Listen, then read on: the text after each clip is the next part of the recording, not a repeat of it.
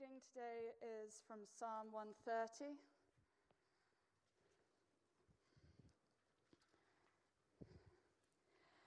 Out of the depths I cry to you, O Lord. O Lord, hear my voice. Let your ears be attentive to my cry for mercy. If you, O Lord, kept a record of sins, O Lord, who could stand? But with you there is forgiveness. Therefore you are feared. I wait for the Lord. My soul waits, and in his word I put my hope. My soul waits for the Lord more than watchmen wait for the morning, more than watchmen wait for the morning.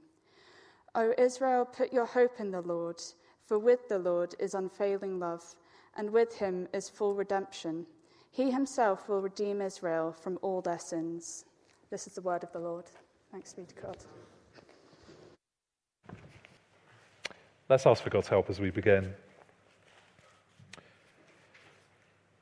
Father, we pray that as we come to consider your word to us this evening, that you would cause us to long for the Lord Jesus and the redemption he brings. For we ask this in his name. Amen. One of the biggest differences between us and previous generations is our attitude to waiting. See, our whole society is set up, isn't it? So we don't have to wait. We have Amazon Prime, so the packages come the next day or even on the same day, would you believe? We have streaming, so we don't have to wait for a VHS film to come to the shops. If you don't know what VHS is, ask your parents. And we have instant credit, don't we? So we don't have to save up for an item. We can buy it as soon as we want. And we think, therefore, that we shouldn't have to wait. Now, every time I go to Aldi at the moment, I'm made to wait for 2 minutes, and the cashier apologizes to me for making me wait for 2 minutes. I think you don't need to apologize. I can wait that long. And therefore, to our kind of instant society, Advent, the season of waiting, can seem very strange. Because Advent has traditionally been the season where we wait, not for Christmas, not December the 25th, but we wait for Jesus' return. And I don't know about you, but I hear that each year, and I go, yes, okay, I must remember Jesus is going to return. But I struggle to know what to do with that. Yes, I know in my head he will, but actually it doesn't get my heart beating faster. It doesn't get my gut anticipating that day. And the problem is, I think that I struggle to see why it's worth the wait. Why I need Jesus to come. And this psalm before us, I think, helps us see why it is such good news that Jesus will return and why it is worth waiting for. I want us to see three things this evening. First of all, that we wait in the depths. Secondly, we wait for God to redeem. And thirdly, we wait for the day because Jesus has redeemed. So that first point, where we wait in the depths. See, it's called a song of ascent. You'll see that before verse 1. It's actually, in the original, it's verse 0, and it's called a song of ascents. And we think they're called the songs of ascents because people sang them to one another as they ascended up to Jerusalem for the festivals each year or several times a year. And you've got to picture these festivals. They were like December the 25th on steroids. These were huge, week-long events. People would get the whole family together. They would travel up to Jerusalem. They would sing these sort of songs to one another. And it would be a huge moment. But for this psalmist, it's not a happy time. They might ascend with their feet, but they're descending in their heart. Look at what they say in verse 1. Out of the depths I cry to you, O Lord. O Lord, hear my voice. Let your ears be attentive to my cry for mercy. See, the psalmist is not on cloud 9, aren't they? They're in the pits of despair. And some of us will know that pain. As everyone's kind of building up for Christmas and the merry, happy, jolly time, for some of us, we know that actually our hearts sink deeper and deeper because we know that it's going to be about recycling old memories and grieving what has been lost. Why is the psalmist feeling like this as everyone goes up to Jerusalem? Well, the answer is a surprising one, because look at what they're crying for at the end of verse 2. They say, "Let my ears be attentive to my cry for mercy." And look at why they're crying for mercy at the beginning of verse 3. They say this: "If you, O Lord, kept a record of sins, O Lord, who could stand?" See, in other words, it's not here the kind of depths of suffering. It's not the everyday experience of just being in a world that is fallen. There are lots of psalms that talk about that, but this is talking about the sort of problem that comes from being close to God. See, they're weighed down by the depths of their sin. You imagine, can't you, this pilgrim, they go up to Jerusalem and they see the temple on the hill in the distance, and it's a magnificent sight. It points to God's otherness, his holiness. But as they approach, they're so conscious that actually their hearts are in a far different place. They think to themselves, God sees everything. He sees even the motives of my heart. And he is perfectly holy. He judges all sin. And so actually, this is not a happy time. This is like being in the depths of the sea. Fortunately, I've never quite experienced the depths of the sea like this psalmist speaks here, but the closest I've came was when I was in Spain on a boat, and I had some friends, or former friends, who thought it was funny to push me off this boat backwards. And it was terrifying because I was completely disorientated. I went in backwards, and I don't know if you've ever been in that situation, you just find it very difficult to find the surface. And when I came to the surface, my instinct was to put my feet down, but of course there was nothing to stand on. And you just feel the water cutting through the sole of your feet. And that's how the psalmist feels here. They look at their heart, they look at their sin, and they look at God's holiness, and they feel like they're plunging into the sea. Perhaps we know that feeling. Perhaps we're in the twilight of our lives, and we're conscious that perhaps in a number of years we will face God ourselves, and we think to ourselves, how can I stand when I know what I've done? Or perhaps we just are someone who goes through life with the heaviness of our sin on our shoulders. We think to ourselves, what if God knows the very thing I have never told another human being about? And we feel weighed down. Or maybe, and I think this is more for me, this is a bit of a corrective. It shows us how we should feel about our sin. But if I'm honest, I don't feel the weight that I should of this psalm. It's very easy, isn't it, to have a kind of nice granddad view of God, thinking that if we do wrong, we can kind of sweet talk him. But actually, that's not the God we meet in Scripture. Here's what John the Baptist says about Jesus' arrival in Matthew's Gospel. He says this: the axe has been laid to the root of the trees, and every tree that does not produce good fruit will be cut down and thrown into the fire. He goes on, Jesus' winnowing fork is in his hand, and he will clear his threshing floor, gather his wheat into the barn, and burn up the chaff with unquenchable fire. Now, this is the first Advent. This is how John the Baptist introduces Jesus. I mean, it's no surprise this doesn't make it on the Advent calendars, does it? Because it's not very uplifting. But actually, that is how we understand God. When we see his holiness, he does come, he does judge sin. And that's the reason one, that we want to think, that's why we want to think about Advent. Because that is where we find ourselves, not in the heights, not on the podium of our achievements, but in the depths of our sin. But actually, although we find ourselves in the depths, actually things change in this psalm. I'm glad they do. Because secondly, we see that actually there is deliverance from the depths, as we see that God can redeem. See, the psalmist approaches the temple, they feel their unworthiness, but they remember to themselves another truth about God. And it comes in verse 4. They say, "But with you there is forgiveness, therefore you are feared."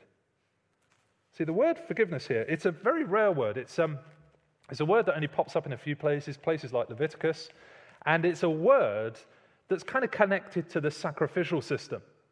It's a word that describes someone who is guilty, banged to rights, and so they need an animal to be sacrificed to forgive their sins. So the forgiveness the psalmist is talking about here, he's not saying, look, with you there's a kind of memory loss when it comes to sin. He's not saying, actually, you're a God who brushes over wrongdoing. Rather, he's saying, look, in you, God, there's not only justice against sin, but also you forgive sin. You atone for it.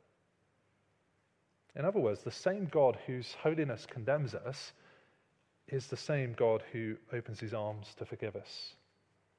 See, just like the sun, it destroys anything, doesn't it, that is even remotely close to it, but it also gives life in all its variety to every single thing on our planet. Now, if you're not a Christian here this evening, we love to have people looking into the Christian faith. We are all in different places, and we hope this is a home for you as you work through some of your questions. But here we really do see the essence of what the Christian faith is about. We are in the depths. We have no leg to stand on. But God himself brings forgiveness. So what do we do with that information? Well, actually, we do nothing. Because verse 5, the psalmist says, "I will wait for the Lord. My soul waits, and in his word I will put my hope. My soul waits for the Lord, more than the watchmen wait for the morning, more than the watchmen wait for the morning." See, the psalmist knows that forgiveness is only found in God alone. And so what do? They wait for him to forgive. They find themselves in the darkness of the sea, completely at God's mercy. All they can do is wait. They wait, as the psalmist says, like the watchmen wait for the morning. I was in York yesterday, and York, if you've ever been, has got these huge walls built by the Romans, I understand, around the city. And I was explaining to my kids that there's these huge doorways, and the gates would close on the city. People would go up to the walls, archers would go up to the walls and protect the city during the night. The night was the time of threat, and it was the job of the watchmen to go up on the walls and to watch over the city. And in fact, the watchmen, you hope, don't really have much to do they? All their job is to do is to watch, to wait. See, they wait for the dawn because they know with the coming of the dawn, safety returns to the city. And the dawn comes whether the watchmen do anything or not. It happens automatically. Their job is to watch and to wait for it. And the psalmist is in a similar position. They know the only hope for their salvation is in God acting. And now they're standing watching for it. They don't underplay their sin, thinking, well, how bothered is God anyway? They don't try themselves to work out their sin, kind of atone for it by doing good things. They know that only God can forgive sin, and so they wait for it. The question is, do we long for that redemption like this psalmist does? It's very easy, isn't it, to get kind of consumed with our sin, to be so conscious of how we've stuffed up and to carry it with us. Or it's easy to get comfortable with sin, thinking, well, God's not done anything about it so far, so it's probably okay. But the psalmist doesn't either, does he? He doesn't underplay the problem, but nor there's one hint of him doubting the solution, because he knows God will redeem.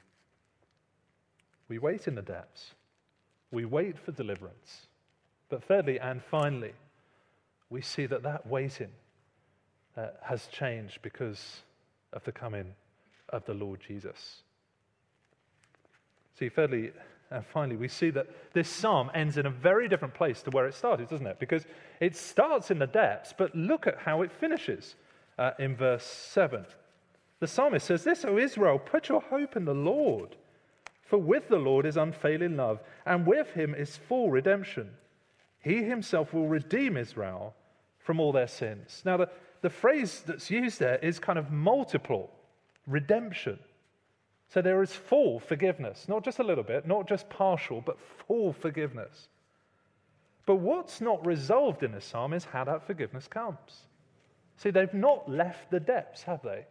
They're still in the depths. They just know that God will show his forgiveness.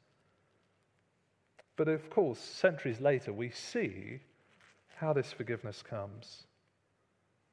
Shortly after Jesus' birth, his parents ascend up to Jerusalem themselves to dedicate him to the Lord. And at the temple, they meet someone called Anna, a prophetess, and she's been waiting for the Lord's redemption for years and years. She's a widow, 84, I think she is. And she sees Jesus through her clouded vision, and she points with a wrinkled hand. And Luke says this about her. Coming up to Jesus' parents at that very moment, she gave thanks to God and spoke about the child to all who were looking forward to the redemption of Jerusalem. She says, this is him. This long-promised redemption has come in this child. Here he is. And that redemption came 3 decades later, as Jesus grew and as he went to his death. See, there is actually one person we could say in answer to the question of verse 3, isn't there? If you, O Lord, kept a record of sins, who could stand? We could say, well, Jesus could stand. His heavenly Father said about him, "Here is my Son, with whom I'm well pleased." And yet he did not stand in his Father's presence. He was plunged into the depths of his Father's condemnation. Jesus cried from those depths, my God, why have you forsaken me?" But unlike the psalm, no one heard his voice. No one heard his cries for mercy. His Father's ears were closed. And yet, in going to those depths, Jesus redeemed us so that we never have to face them. See, that the very forgiveness the psalm waits for is the very forgiveness that Jesus has brought in his death. And that means for us, as we find ourselves in the depths, perhaps convicted of our sin, or perhaps just conscious of how much we've failed God, we can stand. We can cry out to God, knowing he hears, not because we can lift ourselves out the depths, but because Jesus has already done so. See, why wait for Jesus? Why do Advent? Because of where we are in the depths, because of what God will do, redeem, and because what Jesus has achieved. Now, I don't know how you are approaching this Advent this year. I mean, in some sense, it's felt like 2 years of Advent, hasn't it, as we gear up for this Christmas. And we should be rightly excited. It's hopefully, COVID willing and God willing, going to be a good moment. But of course, we always got to ask that question, haven't we? What are we ultimately waiting for? Yes, there is going to be a day where I'm going to be stuffed with turkey and I'm going to open my Amazon Prime deliveries, and it's going to be great. But actually, there is something far deeper, isn't there, to look forward to? Knowing that if I'm honest with myself, I am in the depths. Knowing that I have a God who has come into this world in the person of Jesus to redeem me. And knowing that because of his death and resurrection, I can one day stand in his presence without fear, never having to cry myself for mercy. The question is, do we know that? Do we long for that as a church? If we're not a Christian, this offer is for all. It's not we have to go through some special sort of procedure to become a Christian. It is just praying what this psalm prays. I am in the depths. God, you can redeem. and seeing that in Jesus that is true for us. And if we are Christians, well, this is our song, isn't it?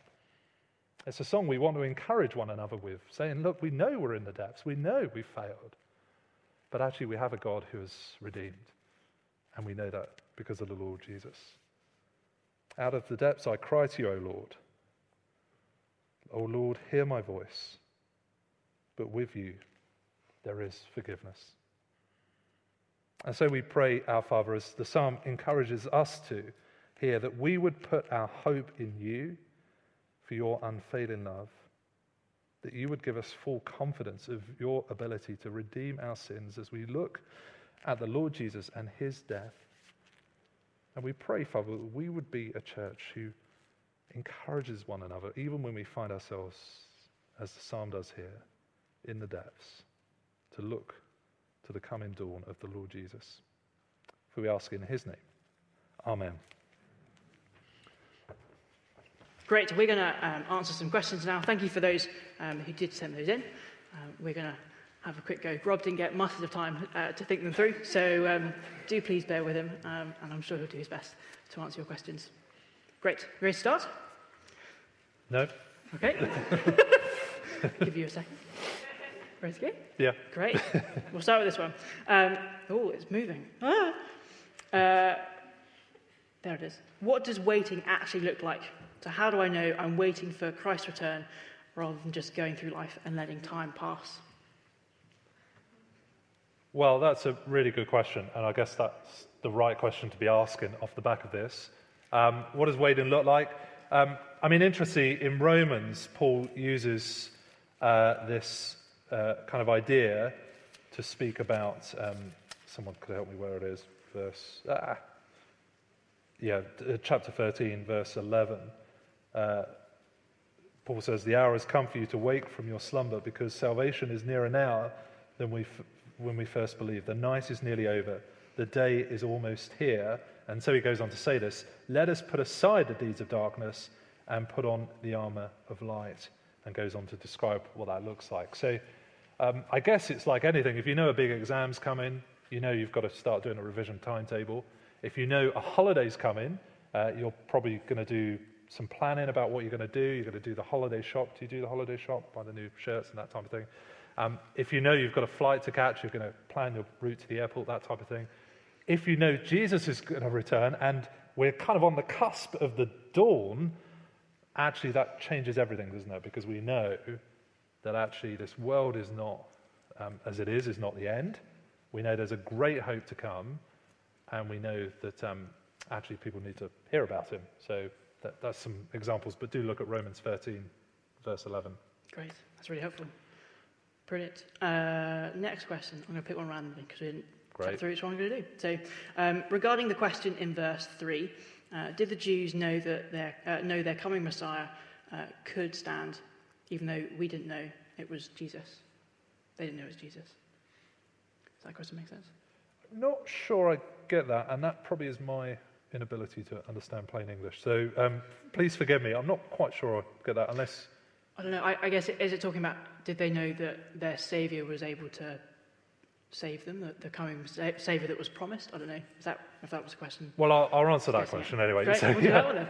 Yeah, absolutely. So when you see Anna, I spoke about Anna in the temple, she waited her whole life, or pretty much the whole life. There's another prophet, Simeon, who looks and speaks of Jesus. There was this kind of big anticipation that actually this Redeemer was going to come.